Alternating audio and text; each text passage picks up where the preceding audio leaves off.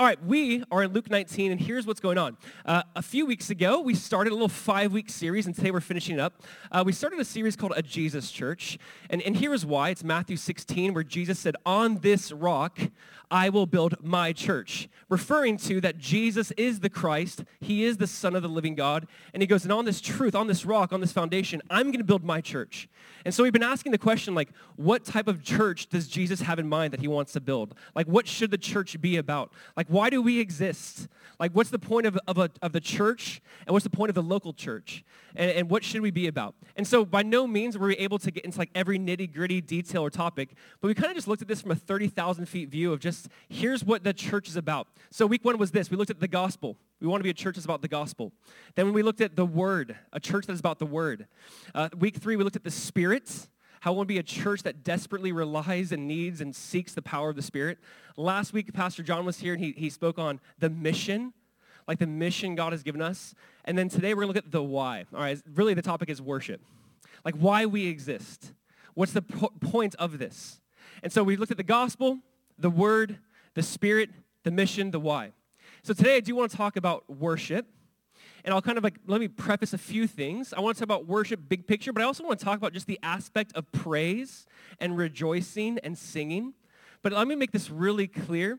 Last week we talked about Jesus made the church for what? For mission, to go and make disciples. Yes, like we've heard that, we get that. But here's the point. Mission only exists because there are parts of the world where worship does not exist. And so the point of us of going out is to really draw people in to become what they're created for, and that is to be true worshipers of the living God. So I love how John Piper said this, and maybe you've heard this, but it's just so profound. He said it this way: missions is not the ultimate goal of the church. Worship is. Missions exists because worship doesn't. Worship is ultimate, not man.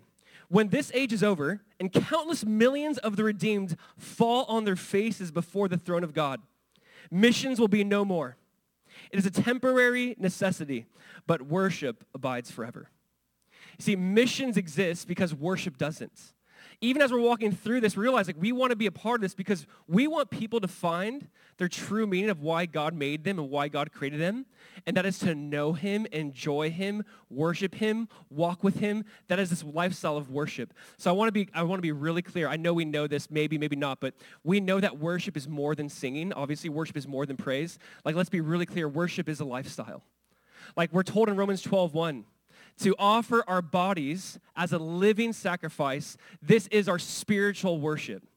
Paul defines worship as saying, God, everywhere I go, whatever I do, I want my life to just be spiritual worship to you. I want my lifestyle. It's like the idea in 1 Corinthians 9. He goes, whatever you do, whether you eat or drink, do all for the glory of God.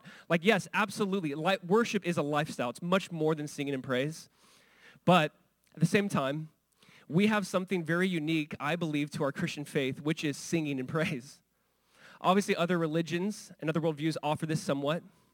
But I want you to think about this. The Christian worldview from the very beginning is we are a singing people.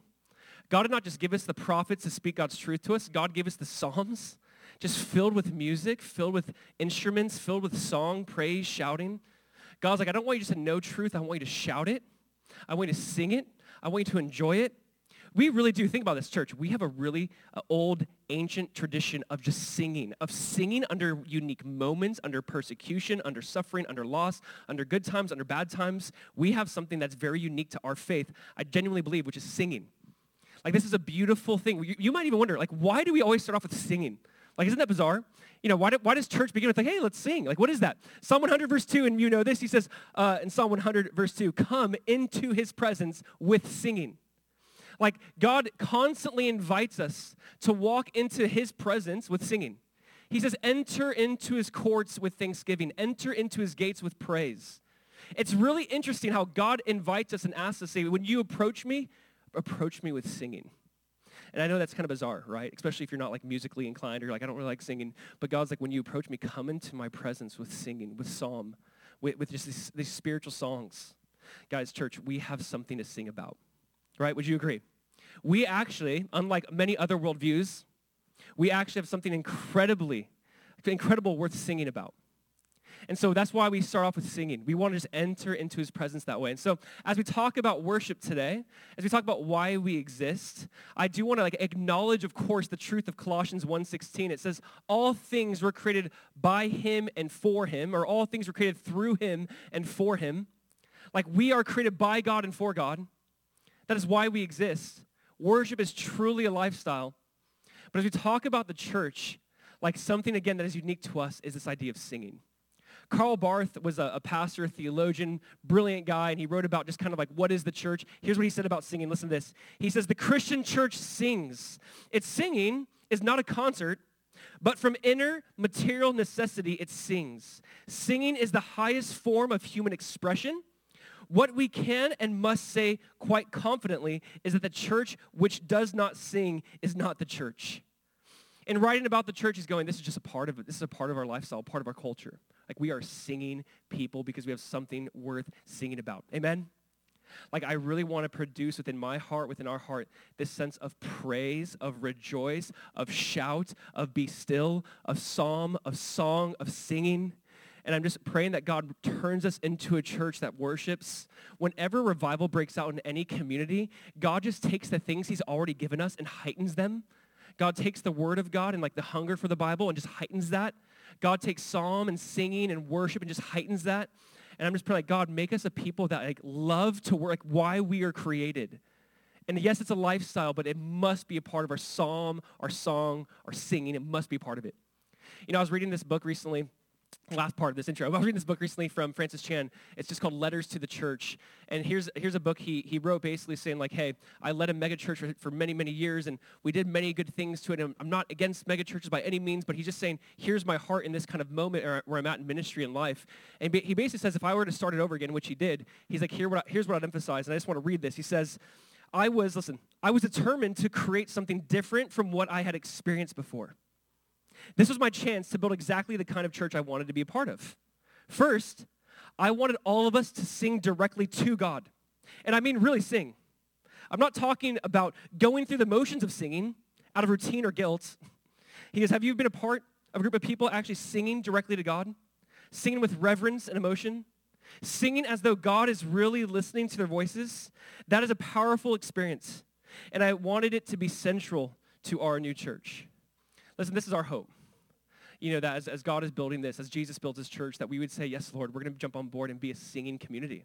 Like we're going to be a rejoicing community. We're going to sing directly to God with reverence, with fear, with awe, with wonder, with excitement. Like God, that there's a mixture of thoughts and intelligence and will and also emotion. And we don't want to fear either one.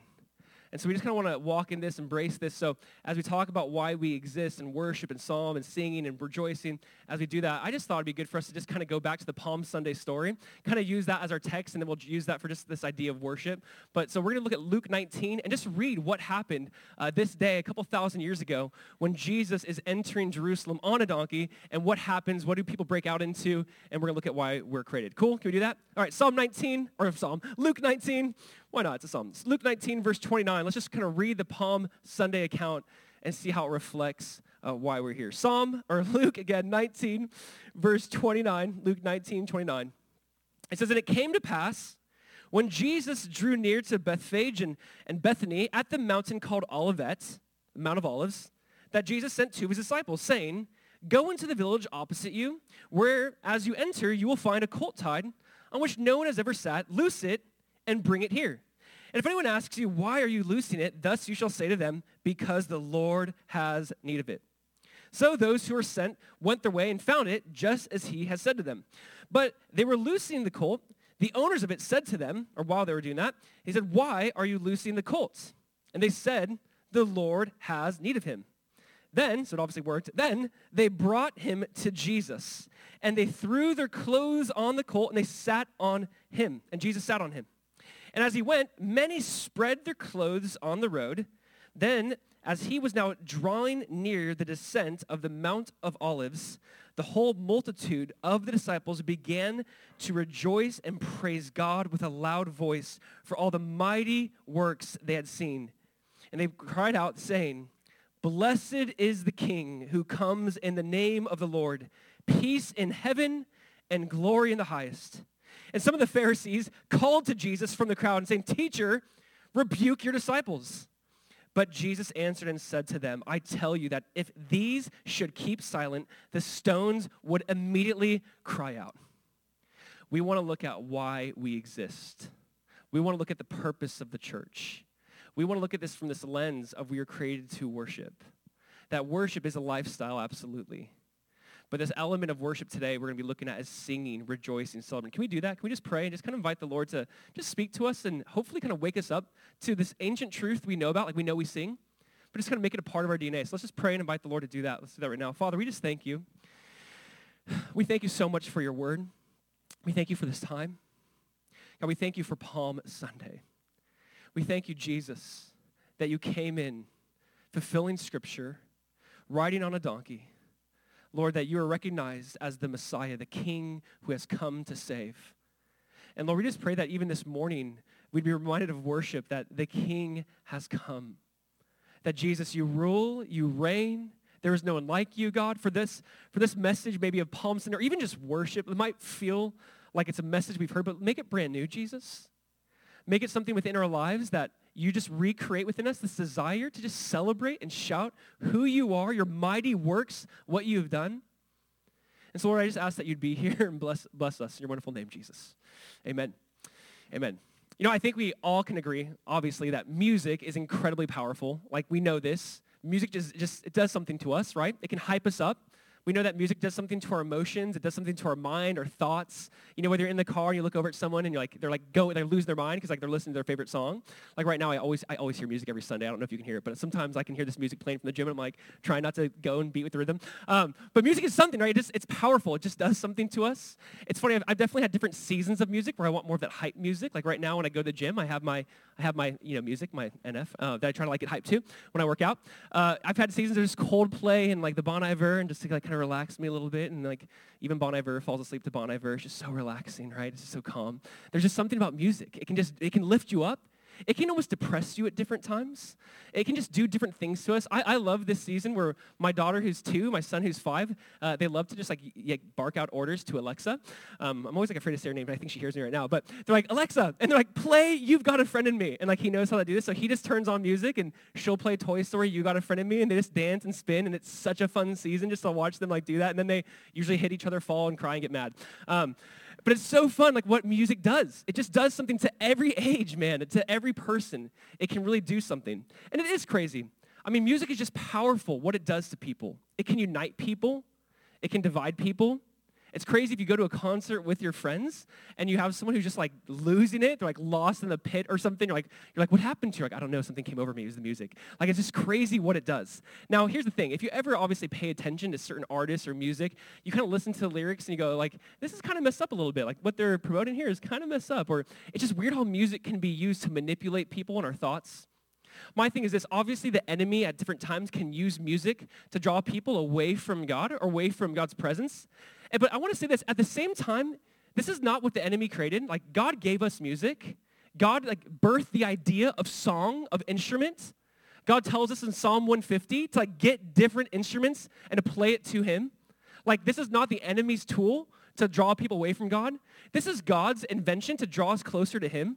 One way I want to put it, if the enemy can use music to draw people away from God, why can't the church use music to move people toward God? Why can't the church use this? And that's what we want to do. We want to use the psalms, spiritual songs, hymns, different things. We want to use music to just kind of bring God back into focus, to bring why we exist back into focus, and for God to use that to just draw and stir our hearts back to him. Because there is something powerful about psalm that God created. You know, obviously, here's one way, and maybe you've heard it, but I want to be really clear. God desires that, yes, God desires good theology, absolutely. But God desires that we have good doxology, and you're like, what the heck are you saying? What does this mean? God desires that we know his word, that we understand it, we study him. Theology is just the study of God. Doxology is simply the application of praise of your theology, meaning we teach through the Bible so we can have good understanding, good truth, good theology. Yes, that's a part of it, but that's to lead to song. If we're studying this and it doesn't do something to your heart where you just want to praise him, we're missing the point. God desires good theology and good doxology, the application or praise. Again, here's the definition. Doxology is an expression of praise to God. It's the application of God's word. It's where as we study it, we read about his mighty works. As we read about who Jesus is, the sacrifice, the resurrection, what he's done, it should burst into song. Like, God, thank you. Where like maybe you create a song. You sing a new song. You're just kind of going, thank you, Jesus. Maybe your prayer is a mixture of being quiet and just celebrating and thanking him. But it's supposed to do something to us. You see, I love how one person put it. They said, truth without the Spirit is empty religion. When you have truth, God's word without the Holy Spirit, it's just empty religion. But then on the other hand, when you have the Spirit without truth, it can be idolatry. When you have maybe that emotional song, aspect, a song, but there's not really good theology backing up, then you just have a heart that is pursuing idolatry.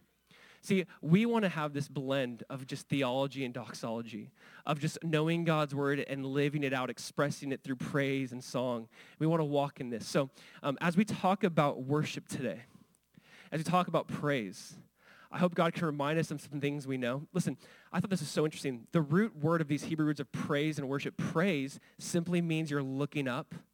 Praise is when you look up, you thank God, you celebrate. Worship is when you just bow down. Worship is the songs like where you just kind of like reflect and you almost can't look up. You're like, God, you're so good. Thank you for saving someone like me. And praise is like, God, it's also like, thank you for saving someone like me, where you look up. It's crazy how worship has these different aspects of looking up, of bowing down. And I think it's okay for us to kind of have different kind of moods or feels even in music and in worship. So as we talk about this today, I want to define some things. I want to look at some scriptures, obviously, of what this looks like, why we exist. We are created by him and for him. But there's this true element to come into his presence with singing. And it's almost like God stir our hearts again, wake us up, let it not become routine to us. So here's how we're going to break this down. We're going to look at what is worship. We're going to look at why we worship, and then how to worship. What is worship, why we worship, how to worship. Here's the first thing today. What is worship? Like, what is it? There's a lot of definitions out there. Like, what is it? I think the best is worship is the act of ascribing ultimate value to something in a way that engages your whole person, your whole being. So worship is a way to ascribe value to something, and it engages your whole person, your whole being, your body, your mind, your will, your emotions. Worship should encompass all of that. We'll look at that more, but let's read actually Luke 19, what happened when Jesus is coming in. Look at how it engages their whole person. Luke 19, would you read verse 36 with me? Here's how it bursts into worship for them. Luke 19:36. It says, as Jesus went, many spread their clothes on the road. They either brought their clothes or took out their outer garment and they laid it down the road. Then, as he was drawing near the descent of the Mount of Olives, the whole multitude of the disciples began to rejoice and praise God with a loud voice for all the mighty works they had seen, saying, blessed is the King who comes in the name of the Lord, peace in heaven and glory in the highest. Listen, remember, worship is ascribing ultimate worth, and it involves your whole being, your whole person. I want you to think about just kind of like there's these different aspects here. They see Jesus coming, they see him, recognize him, and they basically either take off their outer garment or they take their clothes to the room, they're laying it down on the road as he comes in, giving him like this royal entrance. This idea, and also other books of the Gospels say that they laid on palm branches, but the idea is like they're giving him this royal entrance saying, we recognize who you are, that you're the king. I want you to think about even just laying down your garments for a donkey to walk over, and the idea of like there's this act, there's this choice, there's this will being offered, like I'm willingly offering my garment, I'm willingly giving this. And then they're rejoicing, they're praising with a loud voice. There's emotions involved. There's this thought process involved. They end up actually singing Psalm 118, the verse we just read, that they're saying that glory to God in the highest. They're singing Psalm 118. It's a psalm that was dedicated to the Messiah's coming, saying the Messiah has come. He's here. So they see Jesus. It involves their will, laying down their clothes. It involves their emotions. They're singing, rejoicing, praising with a loud voice. I mean, that's emotions involved in that with a loud voice. And then you see them also using their mind by engaging with Scripture and using Scripture to fuel their worship. Here's why this is so important, church, as we talk about worship. Worship engages like all of our body, all of our life. Worship engages my mind. Worship should engage the way we think. As we talk about God, his character, his attributes, who he is, his mighty works, what he's done, as we talk about that, that should engage our mind a little bit. Maybe we should ask questions. We should ponder a little bit. But it will engage your mind. It will engage with Scripture. And then I love that they see him and they just lay down their clothes like, I'm choosing to make a sacrifice for Jesus the King. So worship usually involves some sort of sacrifice. Obviously, there's many examples of this. There's Mary who breaks open the oil, right? The one who breaks open the oil is just a sense of worship. It's David who wants to build God the threshing floor, and he's like, I can't give to God something that costs me nothing. Like worship always involves some sort of act of will or sacrifice. And we see the emotions of singing and with a loud voice and together. And you look at worship and you say, God, it engages the whole being. Why this is so important for us. Like, I think for us as just as followers of Jesus, I pray that our worship time, our time of psalm just engages all of us. Whether you see the lyrics up here, maybe you know the songs, don't know the songs. As we kind of enter into any time of worship, I hope you can reflect on the words and go, wow, God, this is true. This is good. It bursts into psalm. It bursts into, you know what, I'm going to make a sacrifice. Like, I'm gonna maybe sacrifice how people view me for the sake of worshiping you. I'm not going to not care about the moment I'm in for the sake of engaging with you. But you guys know this. Let me just point this out. Body language matters, right? Like, you know that body language matters. When you communicate or talk with someone, body language matters. You know, I remember the first time I ever got up and preached, and someone's like, yo, do not be dismayed by the looks on their faces. And I'm like, why are you saying that? They're like, their body language will tell you, like, whether they're listening or not listening, and I can even see that right now. It's crazy how body language matters, right? And when it comes to worship, body language matters. It matters to God. And it's interesting, like people wonder, like, why do you do what you do? Why do some people raise hands? Why do some people like sit down? Why do some people like get really loud and crazy? Why do people get really be still? Because there's verses that kind of incorporate all of this. I love that there's verses that engage our body. We'll put a few up here just so you can kind of see it. In Psalm 134, he says, lift up your hands to the holy place and bless the Lord. Psalm 95 says, bow down, kneel. Psalm 47 says, clap your hands. Psalm 47 also says, shout. I mean, there's verse after verse that says, hey, bow, kneel. Stand in awe, be still, shout, clap, lift your hands to his holy place. If you're like wondering for like a theology of like body, like I would say read the Psalms. The Psalms is a workbook on worship. The Psalms is not just like cool, that's cool and poetic. It actually says here's how you should worship, clap your hands. Here's how you should worship, shout. Here's how you should worship, be still. There comes different points in times where like it's okay to, can I tell you some of you, like, you know it's okay to raise your hands? We just want to make sure you know. Does that mean you're better or worse? No. It does not mean that you're more like you got further along. I want to kind of just hope in this moment, in this time, to kind of give you some freedom when it comes to worship. You know, I'm going to try to like go back for a second. I remember being in middle school, right? You guys remember these awful years of middle school? All right. I remember being in middle school and like I would go to like a worship setting. And worship was so weird when you're in middle school. And I just remember like, how do I do this, God? This is so weird. Like, I want to worship you, but I also like her, and she might think this. I don't know. It was just so weird. And it wasn't about God. It was just turned into about me, and I missed the point of it. And I had a buddy, and I know, still to this day, I know him. And I remember just at a young age, man, he got like lost in worship. And I was like, I want that. And I know that it sounds weird, like lost in worship, but you know what that looks like when you're like, wow, like they don't care. Like they're just worshiping God. There's a sense of awe there. There was a sense of like he is truly focused on the presence and person of Jesus. Like you could see that he was thinking about the words and not just saying them mindlessly. And I'm like, I would like sit there being like, that is so cool, but there's no way. And I just feel like we kind of have those examples maybe in our life that maybe you've seen and you go, that just seems almost self-centered, or that just seems like they're really getting it. Here's what I want to do. I want to like use the Psalms as just a way to say, hey, we want to be freed up a little bit. Like I hope you guys know, like it's not bad to sit down during worship by any means. Maybe you feel like you need to sit down and be still. That's great. You know, it's not wrong to lift up your hands, to shout, to clap.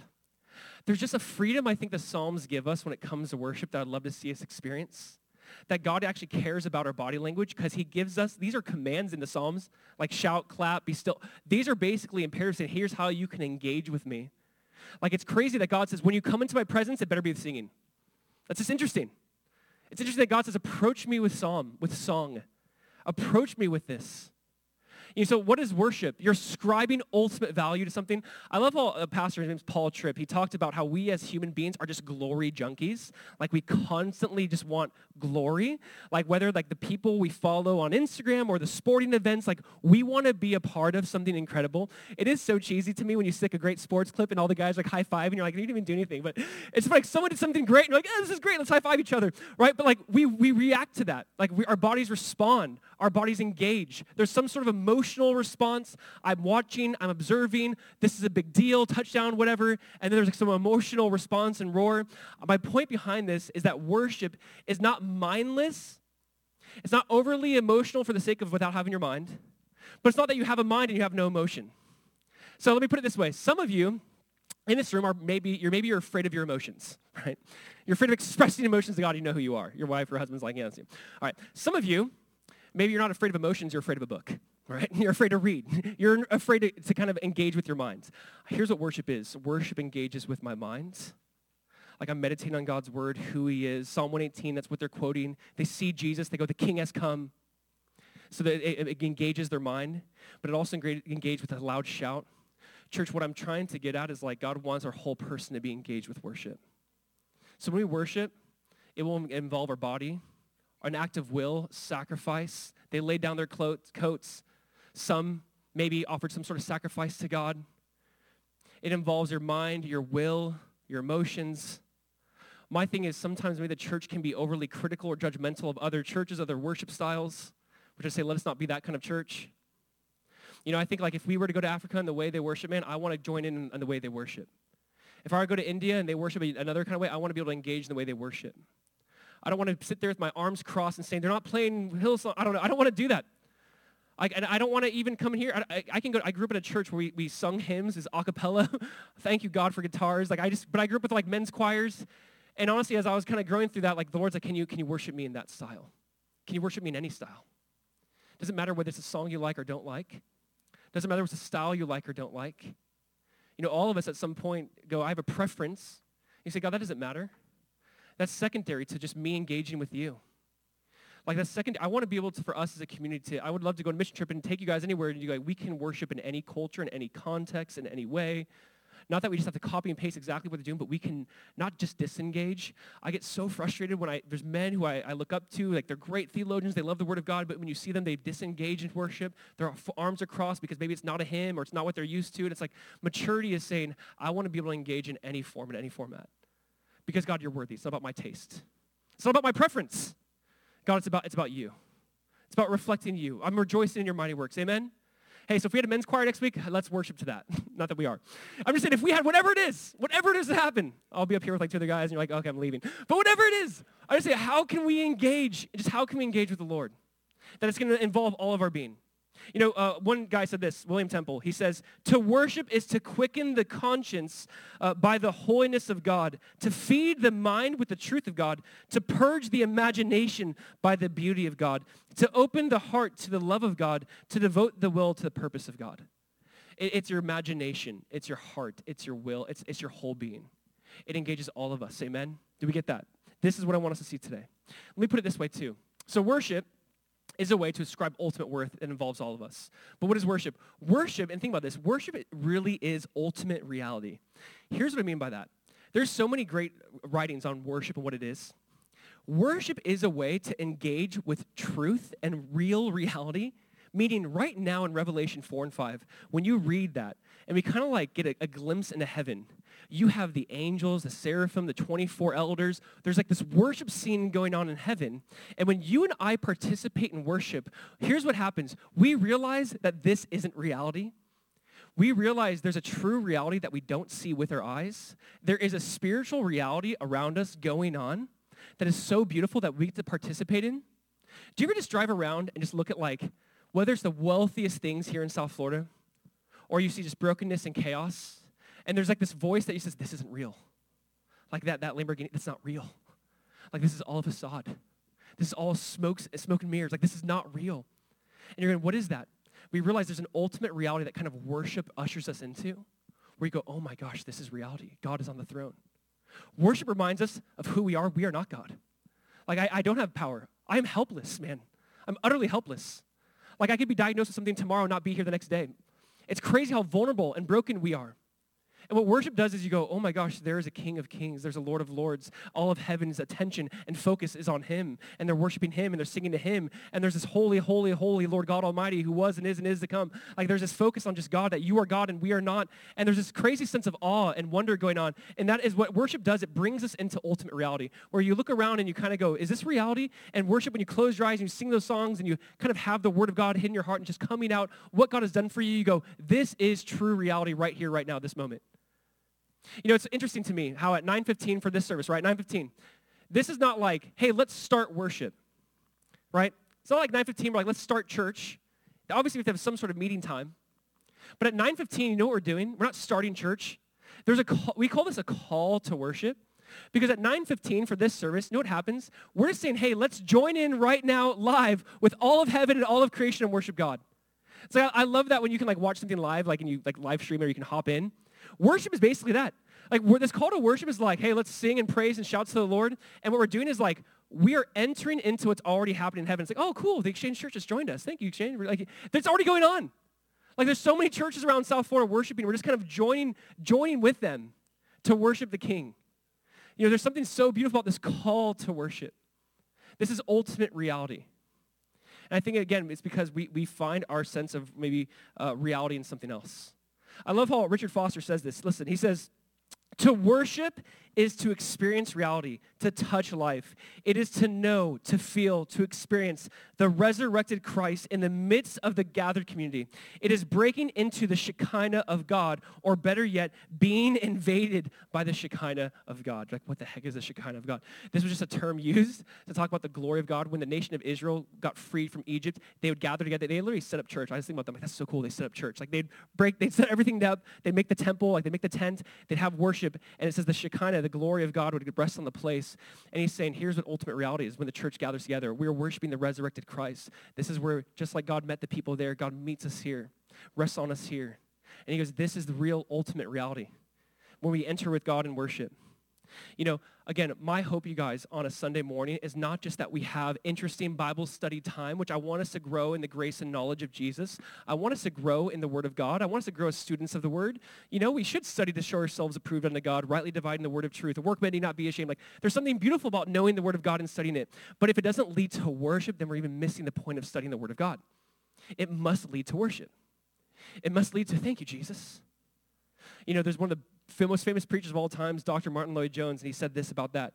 He says, there should come a time when the pen goes down and the eyes go up and you stop saying, oh my God, look at what I have to do for you. And you start saying, oh my God, look at what you are and what you've done for me. There's come a point in time when you're studying the Bible, when you're in service, hopefully you have a pen, taking notes. There comes a point in time you go, God, thank you. This is not just cool facts and information. Thank you, God. Not oh my gosh, the Bible has so many commands for me to do. I have so many things to do now. It's oh God, thank you. Look what you've done for me. It just turns into worship. Study turns into worship. This is what we mean when I meant earlier by theology and doxology. It just leads to just praise and song. Church, are you following me on this? Worship, it just engages our whole being, our mind, our will, our emotions, just this sense of God, this sacrifice, everything I'm totally in. Now, why do we worship? That's what worship is, but why do we worship? Why do we do this? Why do Christians emphasize? Why do I teach right now on we should be a singing church? What is that about? Why do we do this?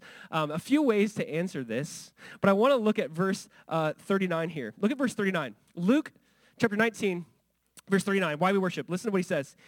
Some of the Pharisees, after seeing this, they called to Jesus from the crowd. Pharisees, right? Teacher, they don't even say Lord, teacher, rebuke your disciples. Jesus answered and said to them, I tell you that if these should keep silent, the stones would immediately cry out. I just love that response. They're hey, Jesus, do you know what's happening here? They're worshiping you. We only worship one. We worship God. Jesus is yeah, I know. Again, Jewish people didn't worship anyone other than God. And they're worshiping Jesus. They're praising Jesus. And the Pharisees are freaking out. This is not biblical, man. Tell them to stop, rebuke your disciples. And he's if I tell them to stop, just watch creation start singing. Watch everything else start joining in. Watch the rocks start crying out. They're everyone's going to you're going to see just all of creation jump in if they stop right now. Here's why, because we're made for this. The point of why we worship is we were made for this. We were made by him and for him. All things through him and to him and for his glory, Romans 11:36. This idea of just this is what we were made for.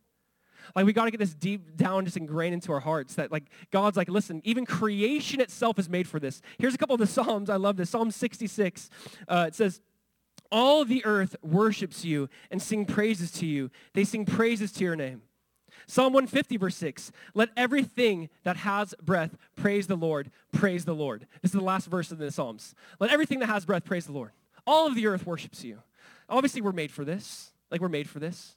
I just love this idea, and I know you probably saw this last year. I'm sorry if I'm just boring you with this, but 11 years ago when we went to Israel on the Mount of Olives, I was listening to a sermon by Chuck Smith talking about, listen, we're on the Mount of Olives where Jesus came in on a donkey, and here we are where literally Jesus said that the stones, the rocks would cry out, and he's like, everyone grab a stone and never forget. And so I grabbed my stone, and I know it's my favorite stone. I love it. It's the same stone. This is the stone I grabbed from the Mount of Olives, and mine's shaped like a mouth. It's shaped like Pac-Man because I want to remember that if I didn't worship, this thing would start talking, right?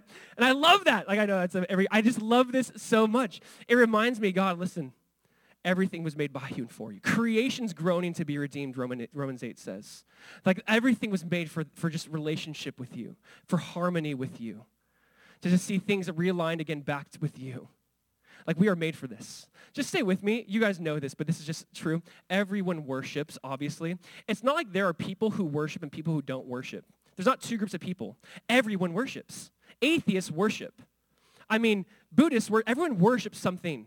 Their philosophy, their belief system, themselves, their money, their authority, their power. Everyone finds value in something. Everyone ascribes value to something. The way we described worship, ascribing ultimate value, everyone finds some sort of value in something. And obviously, like our hearts are just built and wired for worship. Like we're constantly, if we don't worship Jesus, we're going to worship something else. You got to understand that everyone's made for this. There's not people who worship and people who don't. Everyone's made to worship. And it's crazy because we try to worship things that will never satisfy us. Like we think if I could just have more money, if we could have more relationships, more power, more sex, more whatever, we go, if I could just have more, then I would find value, then I would find worth. And you realize, why are these desires not fulfilling me? Like I'm finding it, I'm giving into it. And maybe for years you spent that season of just like, I want to find value in this thing. I want to worship this. This is the end all be all. This is why I exist, to get more of this. This is why I exist, to experience this. And you go, why am I not feeling a sense of joy and satisfaction and completion? It's because we were made to worship, yes, but to worship the one who will fulfill that eternal void in our hearts. And that is obviously only an eternal God. And so we stuff our hearts with all these temporary things that never satisfy. They never fulfill us. It's like cotton candy. You put it in your mouth and it just dissolves immediately. You're like, there's no substance here. And then God is like, taste and see. Like, I'm good. Like, worship me. Like, you'll find substance in me. Like, this eternal void obviously is fulfilled by God who is eternal. And God's like, I want to fulfill and meet this need and longing of your heart. Listen, all of us worship. All of us do. Your non-believing friends worship something. And here's what we're trying to do. Do we get this? Evangelism is saying, hey, you're worshiping this. I want to turn your heart and attention to worship Jesus, the one you're made for. I want to turn your heart, your focus, your desires to worship the one you're created for. You're already worshiping something. You're already finding value in something. You're already finding ultimate meaning in something. Just we want to place that now and set it on Jesus. Jesus is like, hey, if they don't worship me, all of creation will. Because like we're made for this. I mean, this is what I want to get deep down. Listen, worship is not just a responsibility, but the ultimate need of your heart, the ultimate need of your life. It's not just, hey, we should worship, but this is like the ultimate need we have. God knows like you'll be satisfied as you worship because you'll be satisfied in me. We find this meaning and depth there. It is unbelievable. You know, C.S. Lewis wrote about this, how we as human beings all have desires. And you think about this. Think about the desire for money. It can lead to war. Think about the desire for sex. It can just lead to marriages being split. Think about the desire for certain things people have. It's so strong, right? It's so strong. It can lead them to being blind and doing ridiculous things or painful things, hurting people, being destructive along the way. Our desires are so crazy strong. And C.S. Lewis is writing about this, and he goes, no, our desires aren't strong enough. And here's what he said in his C.S. Lewis way. He says, it would seem that our Lord finds our desires not too strong, but too weak. We are half-hearted creatures fooling about with drink and sex and ambition when infinite joy is offered us, like an ignorant child who wants to go on making mud pies in a slum because he cannot imagine what is meant by the offer of a holiday at the sea. We are far too easily pleased. He's like, we're children with our desires. You think you have strong desires, but you're too satisfied with the simplest of things. He's like, why children? Like, they're satisfied with just playing, in the mud. And they miss out on just like a beautiful holiday at sea or vacation at sea. The point for us is we might settle for things that will never truly give us value or worth or meaning, and it just frustrates us. And he says, you have strong desires for these things, but those desires are not strong enough. That desire is reflecting this greater desire for God himself. Like the desire you have is strong. You really want that. You really think this will make you happy, but actually your desires are too weak. Realize that desire is not strong enough. There's something beyond that. There's something past that. And I love what he offers in that explanation. Listen, the point of this is God is not some means to another end. Sometimes the church can be like, if you believe in God, God will bless you or do this. Here's the thing. God is not some means to an end. He is the end. God is not like, don't use me to get what you really want. Want me. Crave me. Desire me. I want you to desire me above everything else. Jonathan Edwards said it this way: the mark of authentic spiritual experience is that you become satisfied with God for who he is and not just for the benefits he gives you. Spiritual maturity looks like that. You're just satisfied for who he is, not what he can give you. I just want you, God, and you alone. I'll be satisfied. It's Paul going, God, your grace is enough for me. That's it. I just want you. It's your grace. It's sufficient for me.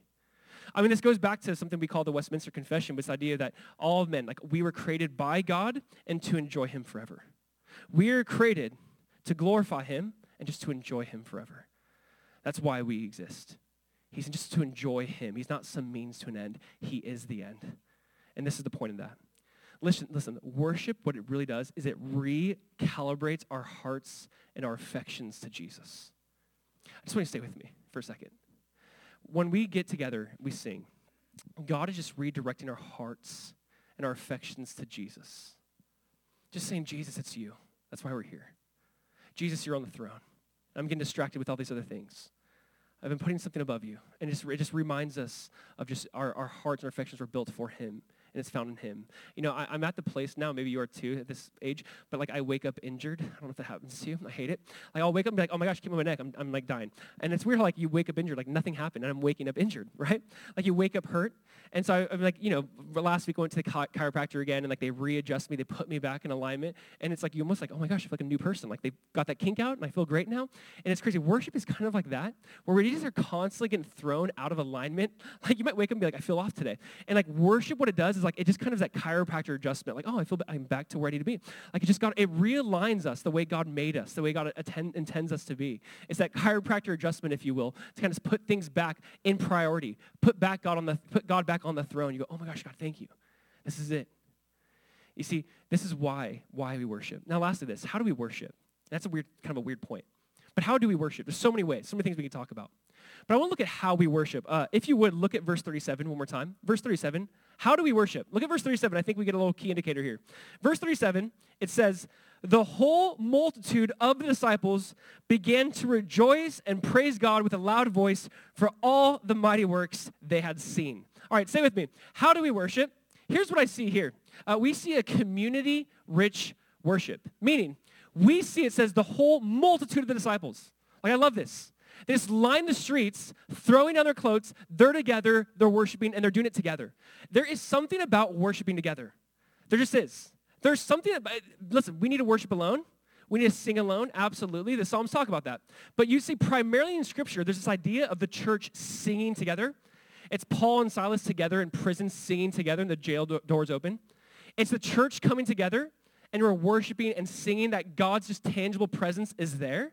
That's the Shekinah glory that was mentioned. There's just something, listen, there's something unique about when the people of God gather together, that God meets us here. I know I mentioned this a couple weeks ago, but people who attend our church who've been online for a long time, they go, during worship, I could not stop crying because I just haven't experienced that. I've been at home for a year watching online, and it's been so hard to focus, so hard to pay attention, but here I feel like I could actually let the words sit and resonate with me. I feel like God was speaking to me the whole time. Listen, there's just something about worshiping together.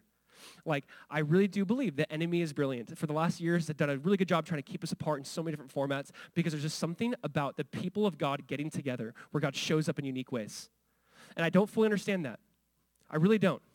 And I don't want to pull verses out of context, but I do think there is something about two or more being gathered together in the name of Jesus, where Jesus just shows up in a tangible way, that God inhabits the praises of his people. I think there's something unique about this that can't necessarily take place apart, that God does something unique when we're together. Let me just read this to you by Donald Whitney. He says, there's an element of worship in Christianity that cannot be experienced in private worship or by watching worship. There are some graces and blessings that God gives only in meeting together with other believers. I so believe this. There's just a unique grace that God gives only when we meet with other believers. That can only take place when we're together. And I think there's a moment where it's like, we got to realize, let's go, let's get back together. Like, all right, we're in a season now. Thank you, Lord, for just this rollout. Like, let's go. Let's get back together. The enemy's kind of kept us apart for a long time. There's a unique grace, I believe, that falls on God's people when we come together. It is Psalm 95, where he says, come, let us sing to the Lord. Come, let us shout joyfully to the rock of our salvation. Let us come before his presence with thanksgiving. Let us shout joyfully to him with psalms. Like, notice this in Psalm 95. He goes, let us kneel, let us shout, let us come together. There's just something about let us. A part of me, even those watching online, be like, let us come together. Let us come together again. There's unique grace. There's this the disciples were gathered when they worshiped Jesus coming. And here's another thought I just want to leave with you. Obviously, like, how do we worship? It is John 4:24, where Jesus says, God is spirit, and those who worship him must worship him in spirit and in truth. And I obviously must make this connection that worship, we can't necessarily force it or fake it. You know, I'm not trying to say fake it till you make it, raise your hands, clap. I'm not trying to say that. I'm trying to say in some ways, practice it till you become it. Don't fake it till you make it, but just practice it till you become it. What does it mean to worship God in spirit and truth? Man, this is something, even I just go, God, what does this look like? What does this mean? I want to go back to the teaching on the Spirit in Ephesians 5, where he says, be filled with the Spirit, speaking to one another in psalms and hymns and spiritual songs, making melody in your heart to the Lord. According to Paul, worshiping in spirit is just communicating psalms and hymns, speaking, singing, like having the word of Christ dwell in you, where it leads to singing Colossians 3:16. It's this unique blend of just, God, we're going to sing. Like, when you're filled with the Spirit, you want to sing. God, thank you for what you've done. You just sing. You know, I love that someone says a skillful worshiper is more like a sailor, right? A sailor who really just kind of throws up not net, what is that called now? The sail. They throw up the sail and just let the wind take them, right? And I just think of that like, man, a skillful worshiper's just got to throw up the sail, like, God, here, I'm here. Like, I'm making myself available to worship you. I'm not going to try to force it. I'm just going to throw up the sail and say, God, I'm here. Like, I'm here in your presence. I'm going to sing. I'm going to shout. I'm going to do this. I'm going to do what your word says in this. I think there's something about that. And listen, lastly is this. We need to have like a word-based worship. This is not some dry, this is not a concert, obviously. This is not some like, we just want to get hype here. Come on, guys, get more hype. That's not this plea is. It's saying we want the word of God to like fuel us to song. It's why they took Psalm 118 and they just start singing and worshiping and celebrating. That we take the word of God to like lead us and fuel us in worship. Where like worship is not just some concert, like, come on, get hype. It's not that, but the word of God is doing something with it. You're meditating, you're pondering, you're thinking about it, and it just leads to song, and that's what we want. Warren Wiersbe, a great author, pastor, says, too often Christian praise is nothing but religious entertainment, and it never moves into spiritual enrichment in the presence of the Lord. Like, it needs to move to spiritual enrichment. Last thought is this. How tragic is it if we come to church and we have like a full notebook but an empty heart? Like, if you come to church and you gain some knowledge and information, but it didn't lead to worship. My thing is, like, as we study God's word, let us do what Martin Lloyd-Jones said, put our pen down and say, wow, God, look at who you are. Look at what you've done. Let the word of God lead us and fuel us to worship. That's what we want. Church, we are going to obviously end with worship. Listen, this is Palm Sunday. This is the week before Jesus rose again. This is what we call the start of Holy Week, where we see Jesus coming into Jerusalem, descending from the Mount of Olives on a donkey, and people are saying, Hosanna, save now, you can save us, help us, we need you. And then Jesus will go into the temple, he'll overturn tables, and within a matter of days, their hearts already turned against Jesus. And they'll crucify him, and on the third day, he'll rise. And that's why the church met from meeting on Saturdays to Sundays. We started meeting on Sundays to remember the resurrection. I mean, to me, it's weird. Easter's a bizarre thing because I want every Sunday to be like a resurrection Sunday where we remember Jesus. But this is the week before where we remember Jesus, you rose again. Jesus, you conquered sin, hell, and death. My hope is this Palm Sunday that we can learn from the crowd here, even though they're gonna get it wrong in a couple of days.